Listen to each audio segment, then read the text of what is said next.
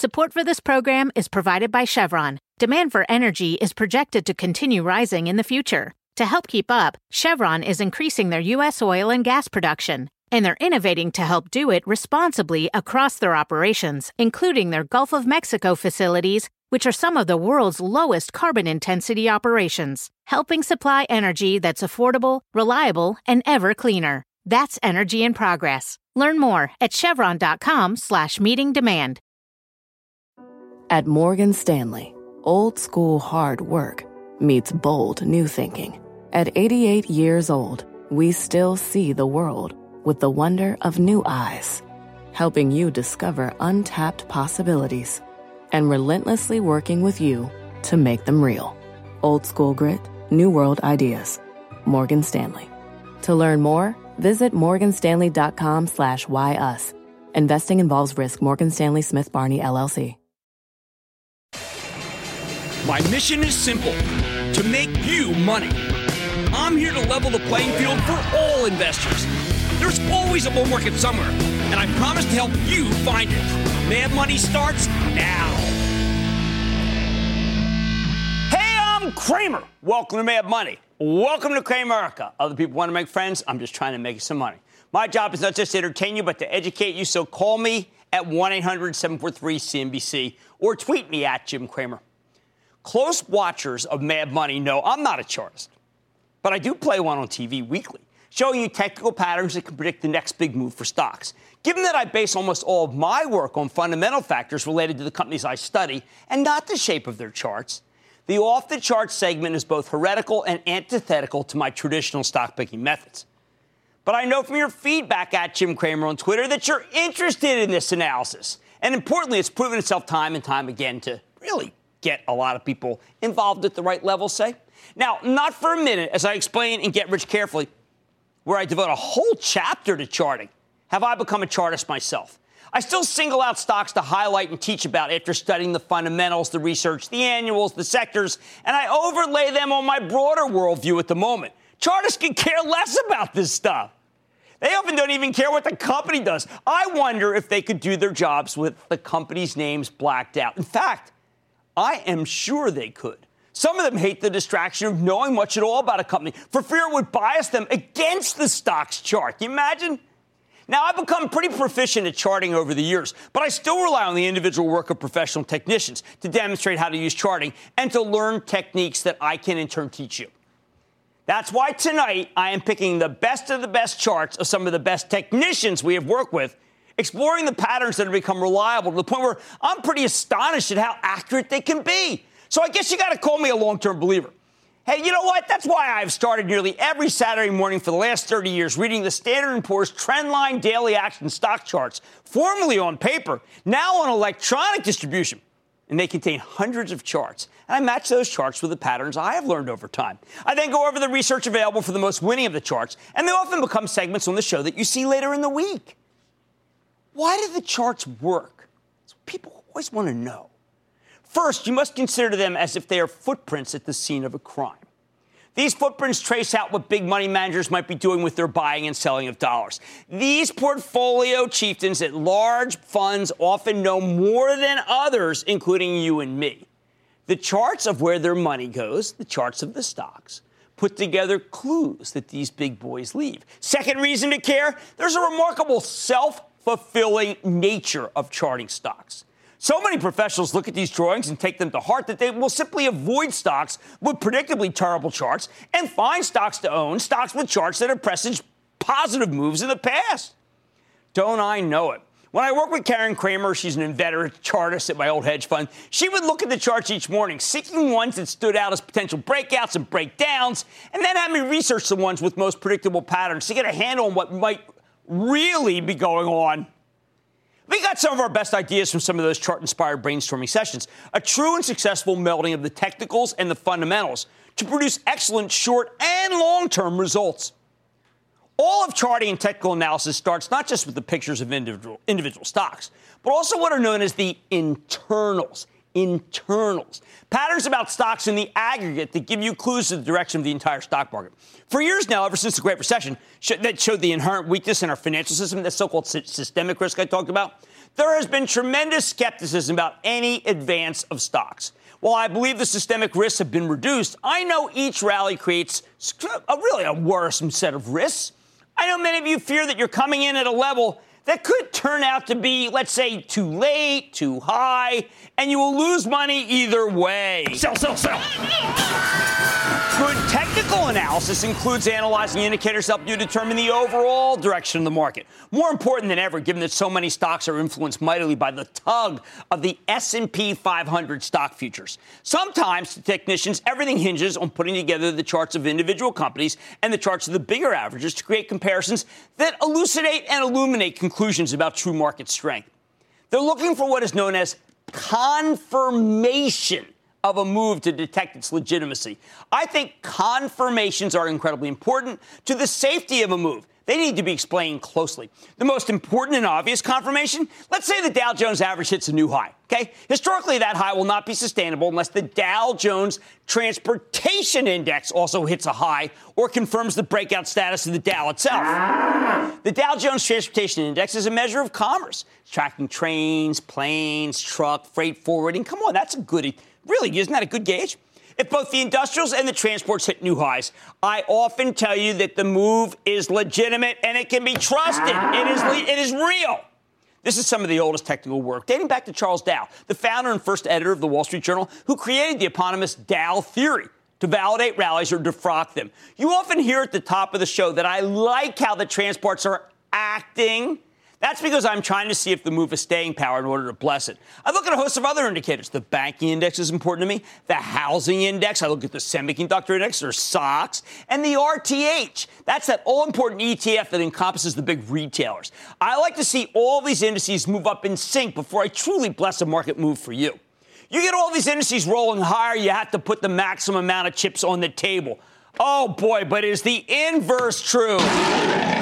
If we get a move up without confirmation from the majority of these indices, the whole rally could be a fake out and can't be trusted.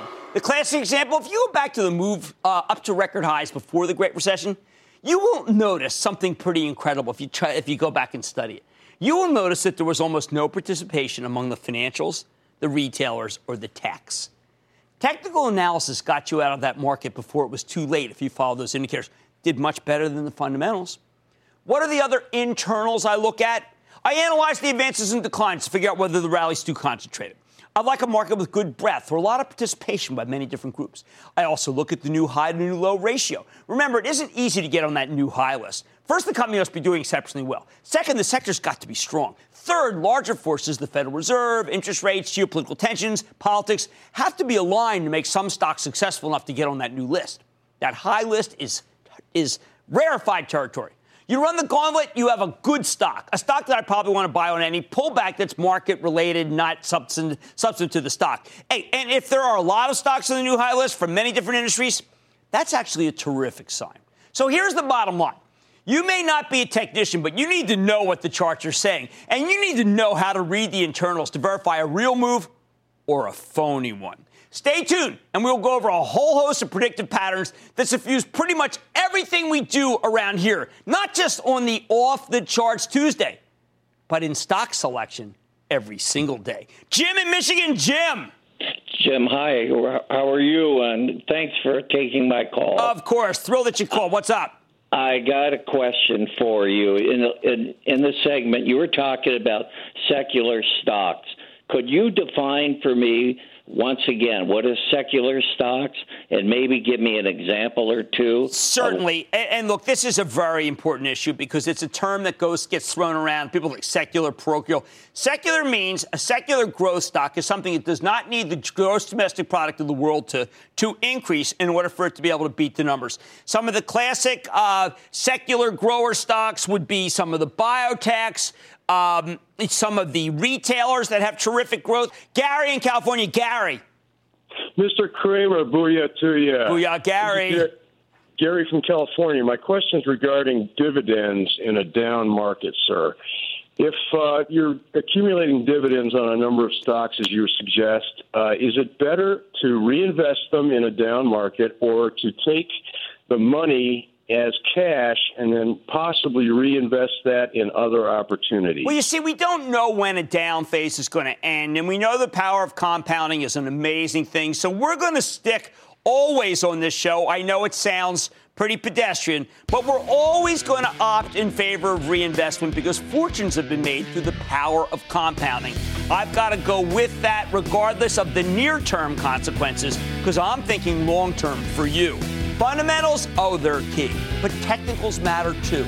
Tonight, I'm bringing you into the world of mastermind chartists so you can learn to see the whole picture behind a stock's moves. On Mad Tonight, we know the chart's important, but what technical tool can help you detect floors and ceilings? I'm revealing it. Then, how can you tell if a company's overbought and ripe for a pullback or oversold and ripe for a bounce? And mixing patterns isn't only for fashion. I'm highlighting the patterns worth banking on when it comes to investing. So why don't you stick with Cramer?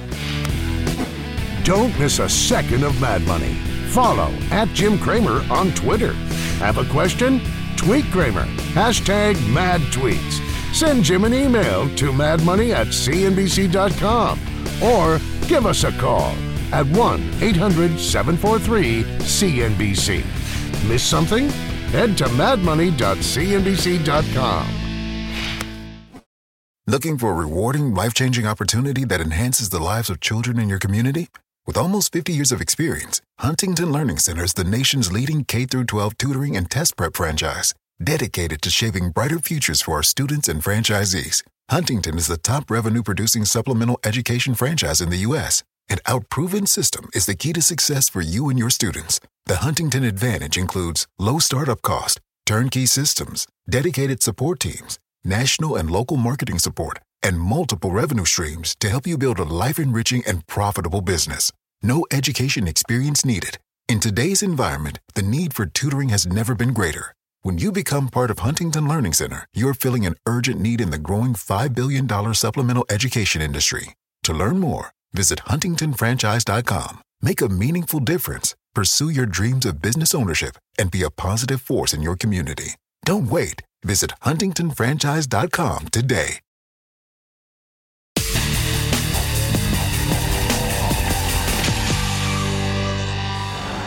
Tonight, we are offering the best of the best of technical analysis, a one-stop shop of everything you need to know to augment your investing with the help of some of the best chartists in the land.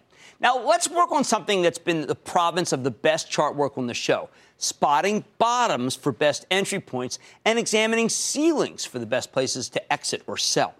When you pick individual stocks, you are betting from the moment you buy them that they're going to go higher. I know, it's a pretty simple concept, but how often do you do solid fundamental work on a company and try to figure out whether it's the right thing, the right decision to pull the trigger because your homework is finished? And then, well, it's just turned out to be a terrible time, and you're buying oblivious to the stock. Hey, my homework's done. Let's go buy. Maybe it's not the right moment. After all of the work I've done on the off-the-chart segments, I now say you're being short-set if you don't check out how the stock looks technically after you've done all that homework. But before you put the buy order in, it's not just the right time since you're done the homework. In fact, I would consider looking at the chart of the stock you like as part of the homework. Get that in your head. Get it ingrained into your thinking. Sometimes finding bottoms after long declines can be incredibly lucrative. Like a good example, let's go back to the bottom of 2009. Now, I had a sense that the decline's velocity was lessening. I had already heard the late, great Mark Haynes make his famous Haynes bottom call based on his innate feeling. I know that my friend Doug Cass, who writes with me at Real Money Pro, that's part of the Street.com family, sometimes noted as being an aggressive bear, had actually turned pronouncedly positive. He was saying we were at a generational bottom.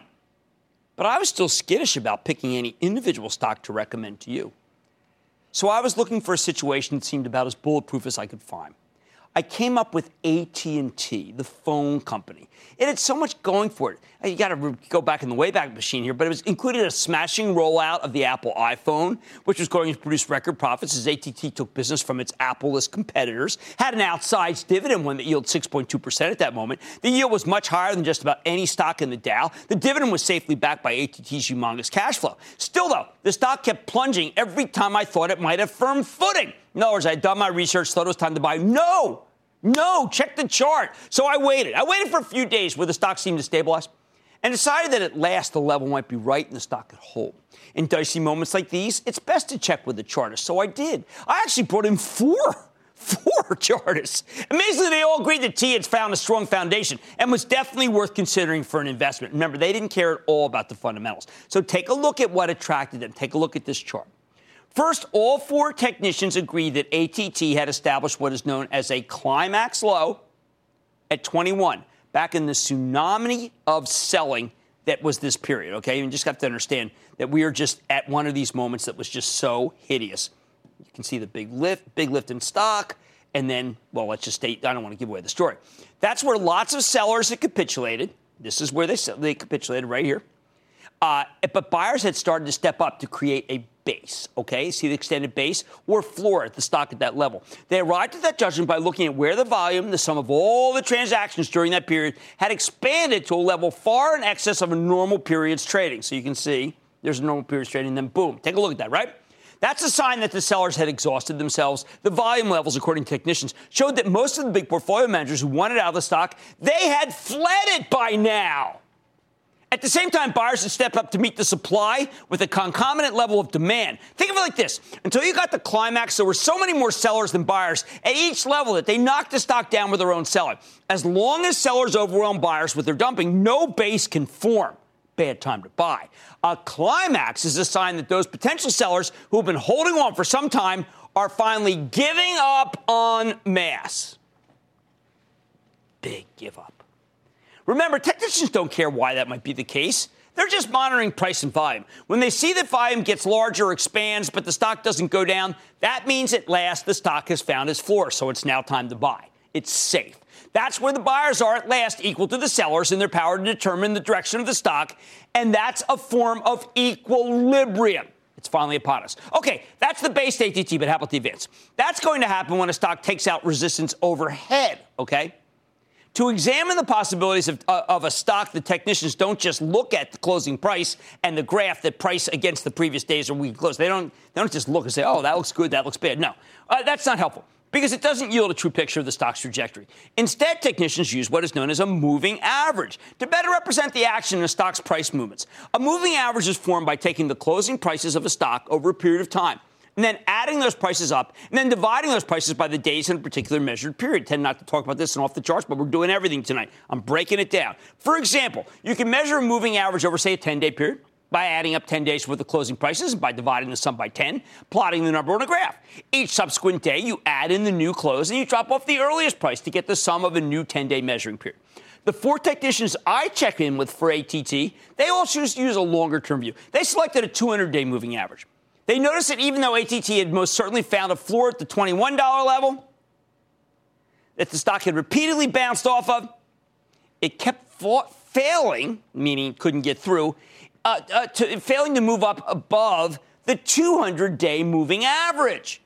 They had all plotted it. They all done the same amount of work. That's what they looked at. And that created what looked to be a ceiling. See, we had the ceiling, the 200-day moving average. There's nothing you can do. They just felt that every time it got there, the stock was capped. Then at last, ATT cracked through the ceiling of resistance, and that's the 200-day moving average. That was the signal. That was the signal that at last ATT could generate a great trade or an investment. The old roof became a new floor. Here's your new floor, the 200-day. Every time the moving average went above the old roof, it would create the possibility of a new floor. Then the stock would come back and test that floor, and it held. This pattern emboldens buyers as they recognized the stock didn't break that newfound base and instead bounced off of it. In other words, it didn't go back to where that climax low was. It held. Looking back at the beautiful bottoming that we see here with ATT, it now seems like child's play, doesn't it? Yeah, of course it was done going down. Yet at that moment, it was anything but easy because at the same time, these technical analysts were saying the bottom is in and it was time to buy. The fundamental analysts, they were scared out of their wits. Not one was valuable to me in helping to call bottom. They were all scared to death right here. Some were even worrying about pension obligations that could cause the dividend to be slashed, something that was way, way wrong. But it scared the heck out of me. Remember how many people are in this stock for the dividend? That base, that floor, gave the stock a launching pad to blast off in an almost straight line into the 30s. It's one of the biggest gains a safe stock could ever give you. So here's the bottom line.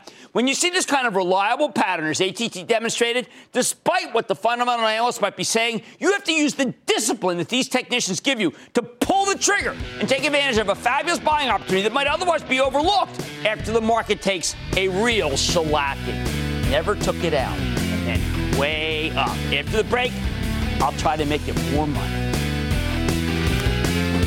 Take control of your financial future with the new madmoney.cnbc.com. Cramer's exclusive CEO interviews, full episodes, analysis, even your own soundboard. Plus special access to Mad Money 101 with rules and techniques to break down the market for all investors. The red flag that makes me drop a stock immediately is... It's everything you need right when you need it. The new madmoney.cnbc.com. Picture this. It's Saturday morning and you're on your John Deere compact tractor. You're effortlessly breaking ground on your new landscaping project. Next, you're moving piles of rocks just by moving a lever. And now, you're enjoying the warmth of the sun as you clear brush across your pasture. We could keep trying to put you in the moment, but to really understand everything you can do with a John Deere compact tractor, you just have to get in the seat. Learn more at johndeere.com/get-in-the-seat or visit a dealer near you. Support for this program is provided by Chevron. Demand for energy is projected to continue rising in the future. To help keep up, Chevron is increasing their U.S. oil and gas production, and they're innovating to help do it responsibly across their operations, including their Gulf of Mexico facilities, which are some of the world's lowest carbon intensity operations, helping supply energy that's affordable, reliable, and ever cleaner. That's energy in progress. Learn more at chevron.com/meeting demand.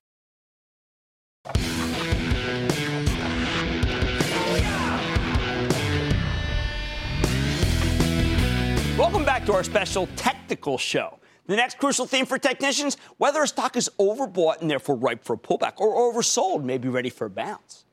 You determine whether a stock is overbought or oversold by charting the ratio of higher closes, also known as the Relative Strength Index, or RSI. The Relative Strength Index is a momentum oscillator that measures the direction a stock is going and the velocity of the move. We like to match the relative strength of an individual stock to something else, perhaps the relative strength of its sector, or maybe that of a larger index, and we measure the price action historically. We're always looking for anomalies where strength stands out, because that's a sign of a pending move, perhaps a momentum switch that we wouldn't know if we had just read the research on the stock.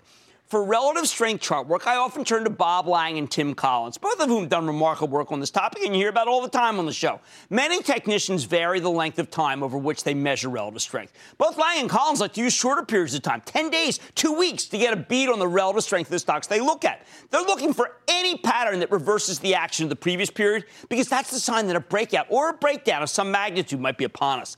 They love strong relative strength situations, but they also like to time their buys after pullbacks to get that better entry point. They really care about basis. Typically, when a stock gets overbought, it is ripe for pullback because overbought stocks, ones with many buyers reaching to take in supply, tend to snap back after they've gotten too far away from their longer-term trend line.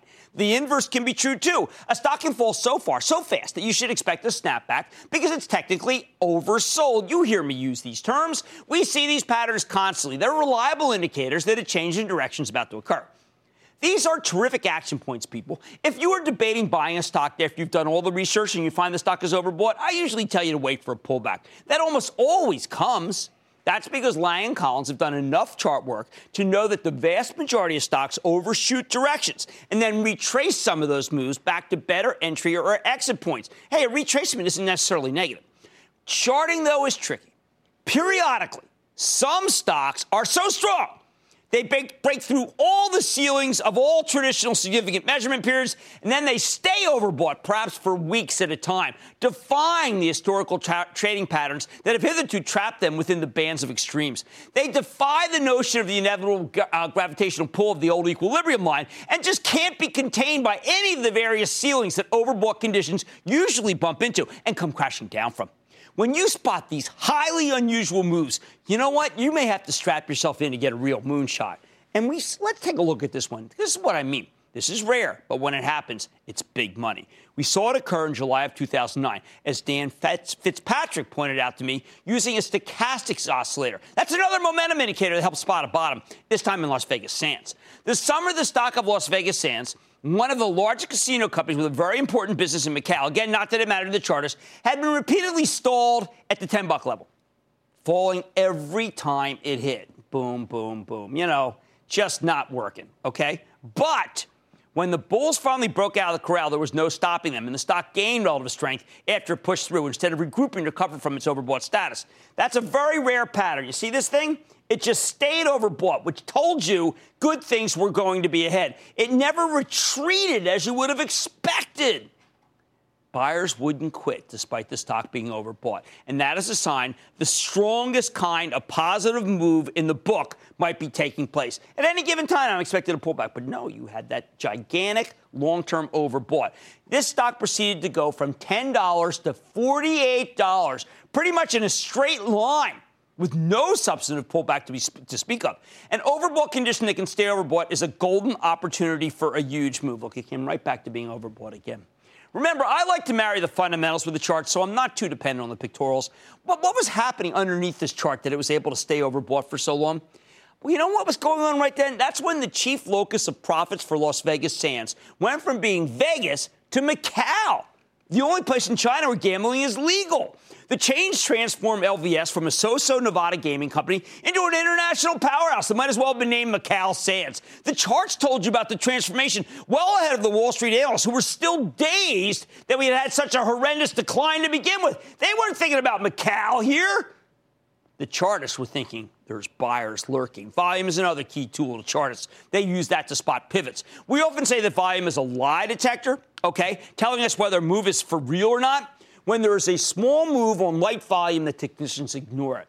But when there is a small move on heavy volume, the chartists drill down laser-like to see if it's a precursor to something bigger and infinitely more tradable. Chartists are at all times looking either for accumulation on big volume, meaning that large money managers are beginning to accumulate stock in an aggressive way, or distribution. That's a synonym for selling of a stock, and that could telegraph a big decline. They measure these moves by something called an accumulation distribution line. When the calculation of the accumulation distribution line is arcane, involving I know it is, charting of whether a stock closes higher on greater volume or on any given day versus lower on low volume. Again, any brokerage house will actually offer you the kind of charting on its website. I care passionately about it because it can go against the grain of conventional thinking about a stock, and that's why I love charts so much. They go against the fundamentals sometimes, and sometimes they're right. We saw them being right in Monsanto in July of 2012. This was an unbelievable one that I completely got wrong. Thank heavens for the chart. I didn't care for this stock at the time. I didn't like GMOs. I was kind of biased, you know. Tim Collins saw it another way. He said the accumulation distribution line showed that while the stock had down days, they were on light volume. So all the down days, you had low lines here. And then on heavy volume on the up days. That's a sure sign that more money was flowing into the stock than out of it. Collins noted that such a consistent, persistent accumulation or buying pattern versus the distribution or selling pattern convinced him that large funds were building positions to own the stock long term, not to rent it for a quick move. It turns out that what I didn't see, what I was so confused about, was that Monsanto's stock had started to be correlated with the price of corn, which was going higher back then because of newfound demand for ethanol engendered by government price supports. I was far too concerned about near-term earnings and worries about a shortfall and wasn't thinking big picture, but the chart showed you big picture. The work of Collins told you not to fear. It was showing you that something bigger was developing than just the quarter. He was dead right. And a stock that I would have kept you out of turned out to be a big winner when corn shot up, taking Monsanto's stock and its earnings up with it. The big boys knew the relationship with corn and Monsanto's business. You were able to piggyback off their research by using Collins' work, which isolated the real underlying strength of the stock as depicted by the accumulation distribution line. I got smoked. He saw it. Bottom line. We need to look at lots of different indicators to spot big moves. Indicators like accumulation distribution, overbought, oversold levels, to spot important turns that might not be visible otherwise, to those of us stuck trying to spot changes in the fundamentals that often are further out in time. Powerful moves can and often do elude those who are only focused on the underlying companies and not the action of the stocks themselves. Let's go to Dan in Illinois, please. Dan. Cramer, booyah. Thank you for demystifying the market and helping us make it accessible. Well, that's what I want. I want everybody to understand their money. That's my goal. How can I help? Thank you. I'm wondering if I start with a small position in a stock, a company I like, and the stock just keeps going up. The most it comes down is maybe 2.5%. How can I get a more sizable stake My discipline says you missed it. That's one of the things. My discipline will cut off the downside, which is far more important than cutting off the upside. And if you bought a position in a stock and it just kept going higher and you didn't get any more, well, it's a trade and you got to take it. I know people don't want to hear that, but when you violate your basis and pay up, I can show you for years and years and years for my charitable trust. I have done the work. It is almost always a mistake. Chartists use all different types of indicators to spot big moves. That helps them stay ahead of the game and the fundamentals. And now you're ahead, too. Much more mad money ahead. It's Head and Shoulders isn't only used for preventing dandruff. I'm telling you how it can help you make some money. Then, our technicians and fundamentalists like the Jets and the Sharks, you're not going to want to miss my take on the dynamic between the two. And got a burning question? I'm taking your tweets. Go ahead and tweet me at Jim Cramer, #MadTweets, and I might answer your question on air. Stay with Cramer. The earnings are relentless, and the schedule is grueling. But Cramer has burned the midnight oil, and he's ready to run the gauntlet to find you a raging bull market. Powerful executives, scores of tough questions. All week, Cramer sits down with some of the market's most influential C-suite players. Join Mad Money on air and online for must-see interviews you can't afford to miss.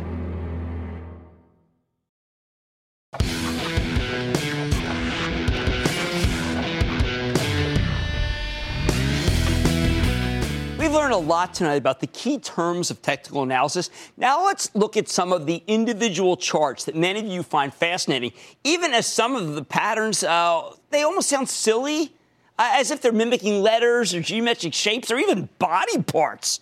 I learned not to ignore one of the most simple but by far the most reliable patterns out there, the dreaded Head and Shoulders pattern.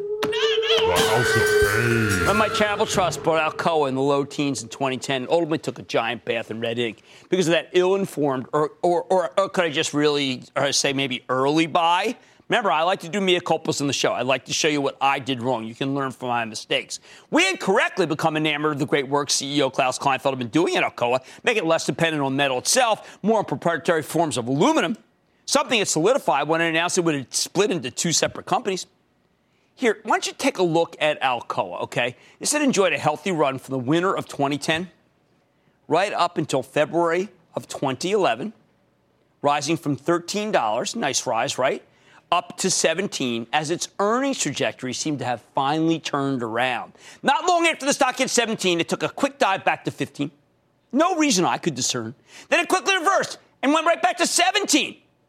And then went up to $18 on the eve of the quarterly report. I thought the quarter, when it was announced, was a fine one, beating both the top and bottom lines. Most of the time, that's all you can ask for. What worried me, though, was that after an initial positive reaction, the stock then dropped down to 16 and change on the news of that better-than-expected quarter. A few days later, there we go. It's back to 17, and I felt almost vindicated, right? I mean, come on. Now ready to go back and take a challenge at 18 level. So I went and bought more. Right there. Well, could I have been more wrong? I don't think so. Because that $17 to $15 dive represented on the chart as point A and B, then follow the run to C, 18, back to 16, D, finally 17, E. You know what that is? That's a perfect Head and Shoulders pattern. Yeah, just like a human's head. That is it. That is the most frightening pattern in the entire chart book. And Alcoa had traced it out just when I thought we were out of the woods. What was happening during that period that the Head and Shoulders pattern flagged? Europe and China began their slowdowns, and aluminum quickly came into glut, thereby stunning the turn that Kleinfeld had worked so hard to execute. He could control his own company, but not the price of the commodity itself. Still is aluminum. Over the course of the next few years, Kleinfeld was able to reinvent Alcoa to be much less dependent on the commodity, rally well off its lows. But that came only after completion of the brutal Head and Shoulders pattern from a few years before, one that cost the trust quite a pretty penny. Remember again, mea culpa. One of the things I admire about technicians is their intellectual consistency. If a Head and Shoulders pattern signals trouble ahead, an inverse Head and Shoulders pattern signals the opposite, a real chance for glory. At the beginning of January 2013, lots of people thought the economy was taking off, and investors were running from the classic food and drug stocks, the ones you don't need a strong economy, and they were headed toward the cyclicals. Yeah, Caterpillar, Cummins, United Technologies, you know. The kind of rotation, that kind, is usually the death knell for stocks that typically go higher only when the economy's slowing. However, Tim Collins on an off-the-chart segment said, you know what, Jim? You ought to have to take a hard look at Pfizer because its stock was tracing out a reverse head and shoulders pattern. The world's largest pharmaceutical company would be precisely the kind of company that I would shun. I would normally never touch this thing when the economy's speeding up. But if you take a look at this chart, you can see that Pfizer traced out a left shoulder as it rallied through the month of October and then started declining aggressively. Okay, in November, the stock bottomed to form the head. And then in December, it caught a rally and then a pullback to create the right shoulder. The key with this pattern is the neckline, the line that connects the head to the two shoulders. When a stock breaks out above that line, it tells the technician that you were about to witness a big, big, big move. Pfizer's neckline was at $25.80. And Collins predicted that if it could take out that neckline, it could be in for a monster run. Given that money was pouring out of the staples and drug stocks headed for the industrials, I was confounded by this bullish reverse head and shoulders pattern. I didn't trust it one bit. I mean, come on, I'm like king of rotations. I knew it was a bad stock. But Collins said rotations, smotations. You had to close your eyes and buy the stock because something big was going on that could make it buck the market's prevailing trends. I think it was inconceivable. Sure enough, he was right. I was wrong. The stock almost instantly jumped more than 10% after Collins told me to buy it with both hands. What caused the move? Soon after Collins flagged this bullish reverse, right here, the reverse head and shoulders pattern, the huge drug company decided to spin off its animal health division. It was a shocker into a new and publicly traded company called Zoetis in a move that ultimately created $15 billion in value. Who knew? The chart did. Here's the bottom line. Patterns matter. When you see a head and shoulders pattern, no matter how confident you might be in a situation, don't take any chances. Sell, sell, sell. At least some of it, please. And when you see reverse head and shoulders developing, even if it makes no sense when it comes to which stock it is happening to, you got to consider buying some. That's how powerful these moves are. And the chart work on these two patterns is vindicated far more often than the skeptics would ever think possible. Stay with Cramer.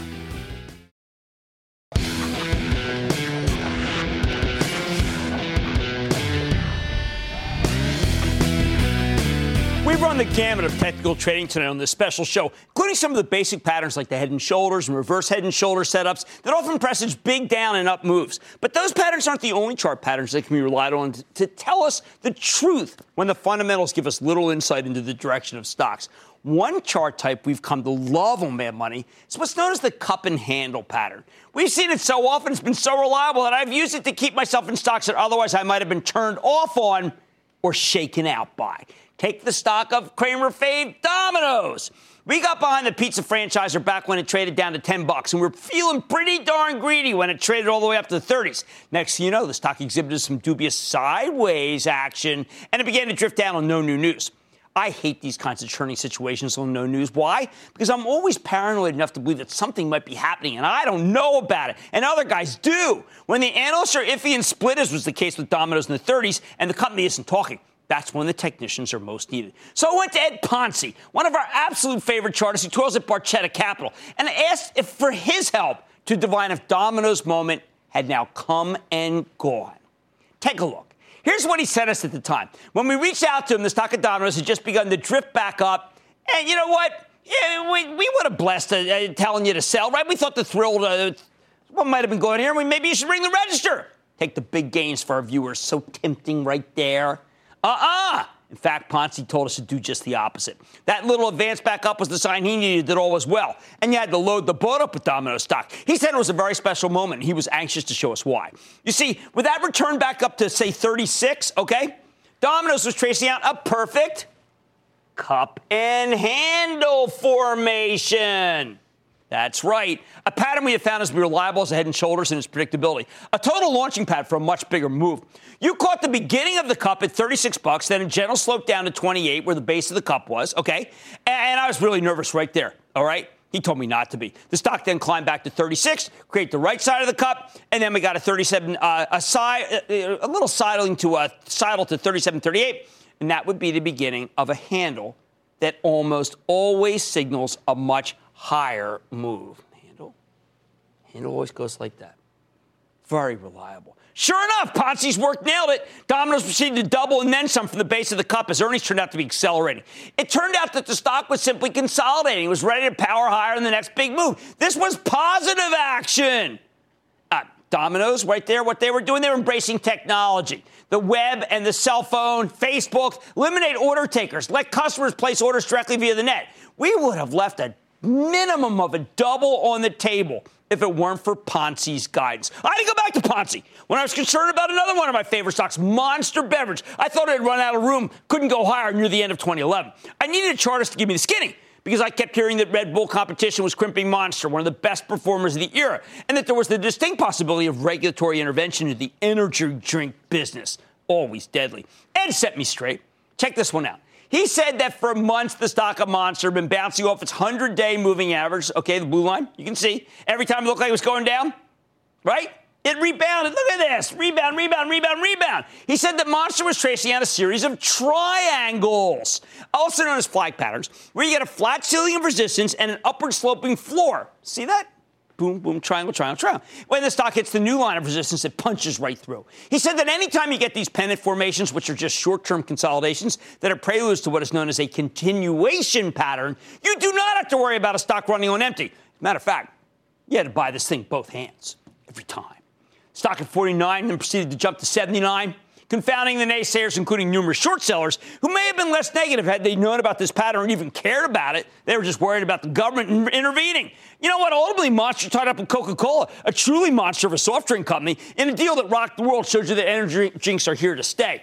Once again, I would have been shaken out of this stock's move if it weren't for Ponzi and his chart hand holding. There are a lot of variations of these different triangle and pennant formations. For instance, take a look at this chart. Collins identified this one. Big move up. Citigroup. Everybody hated it in June 2010, where the lows just kept getting higher, but the highs stayed the same. He loved this right here. This is what's known as a wedge pattern. Collins finds it reliable as the pennant and the triangle patterns that Ponzi believes in. We've also had tremendous success following the works of Carolyn Barodin. She's the Fibonacci queen. Can't not mention her on this show. And adherent to Leonardo Fibonacci, the medieval Italian mathematician whose work I often talk about. The Fib queen uses ratios found in nature. You've heard of Fibonacci patterns. We also like the work of Carly Garner, who uses data from the Commodity Futures Trading Commission to examine when too many hedge funds are leaning the wrong way on a commodity, and we have to veer in a different direction for success. The bottom line? Technicians and fundamentalists can coexist. Make peace with them both.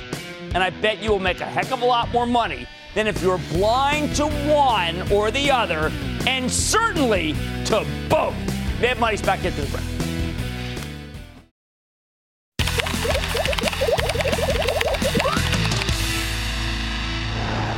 Hey, Cramerica. In charts, you're looking for trends, finding big moves and the meaning behind them. On Twitter, what's trending can also tell you a lot. Hashtag Mad Money tweets, anyone? Today, I'm counting down some of your top tweets to see what's trending. First up, we have a feel-good tweet from @DThompson. Thank you, Jim Cramer, for all the good advice. Thanks to your books and hard work saving and investing, I retired at the age of 55. You know what? I want you to continue to own a lot of stocks. You're not going to get a lot of income from other activities, from other bonds, and stocks compound. You get that dividend. Keep reinvesting. Here at SRC Talent Tweets at Jim Cramer, my 19-year-old son wants to start saving for retirement. Do you have any advice? Keep up the great work. Unfortunately, it's boring as all get out. We're going to start with an S&P index fund. Just find one with low fees. Not going to recommend any particular one. But once they've put $10,000 aside, then they can focus on individual stocks. Them's the rules. I'm not varying them. Next, a shout-out from 8 at HS Drippinger Rider at Jim Cramer. Tough one. Don't let the haters get to you, Jim. Keep doing what you're doing. Stay above their pettiness. Periodically, I get tired, too, and I get a little angry, and I get a little feisty. But what I am like is that this is my little zone here, right? It's all NFL. You come into my box, you're going to have to be tackled. I'm not looking the other way. Next up, at Villa Marin J writes, you want new investors to max out on index funds before investing in single stocks? Maxing out on 401k, okay to invest? Again, this show is incorrectly known as some sort of trading show where we don't like index funds. We're an investing show where we demand you be in index funds. Sorry, for the misinterpretation by you. Last but not least, at Jack Krippner says, excited to have found at Jim Cramer show at a relatively young age. The guy is a genius with a load of valuable information for free. I only wish my mom and dad were still alive, because then, finally, they could say, hey, I told you, Jimmy, stay with Cramer. What's better than Mad Money? How about more Mad Money? Follow Mad Money on Facebook, Twitter, and Instagram to go one-on-one with Cramer. Reaction. What other questions do we have? I always tell people you got to start with an index fund because I need you to be diversified. Get more with guests. How do you stay sharp? And go behind the scenes with the most interactive show on television. If you can't explain in 3 bullets why you're buying a certain stock, don't buy it. Follow Mad Money today.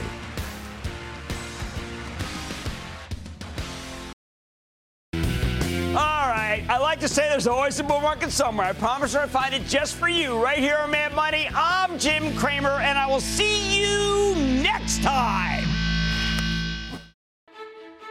Mr. Cramer, absolutely love the show. We really appreciate you out there, man. Booyah to my kids, Emma and Aiden. They're in elementary school learning so much from you.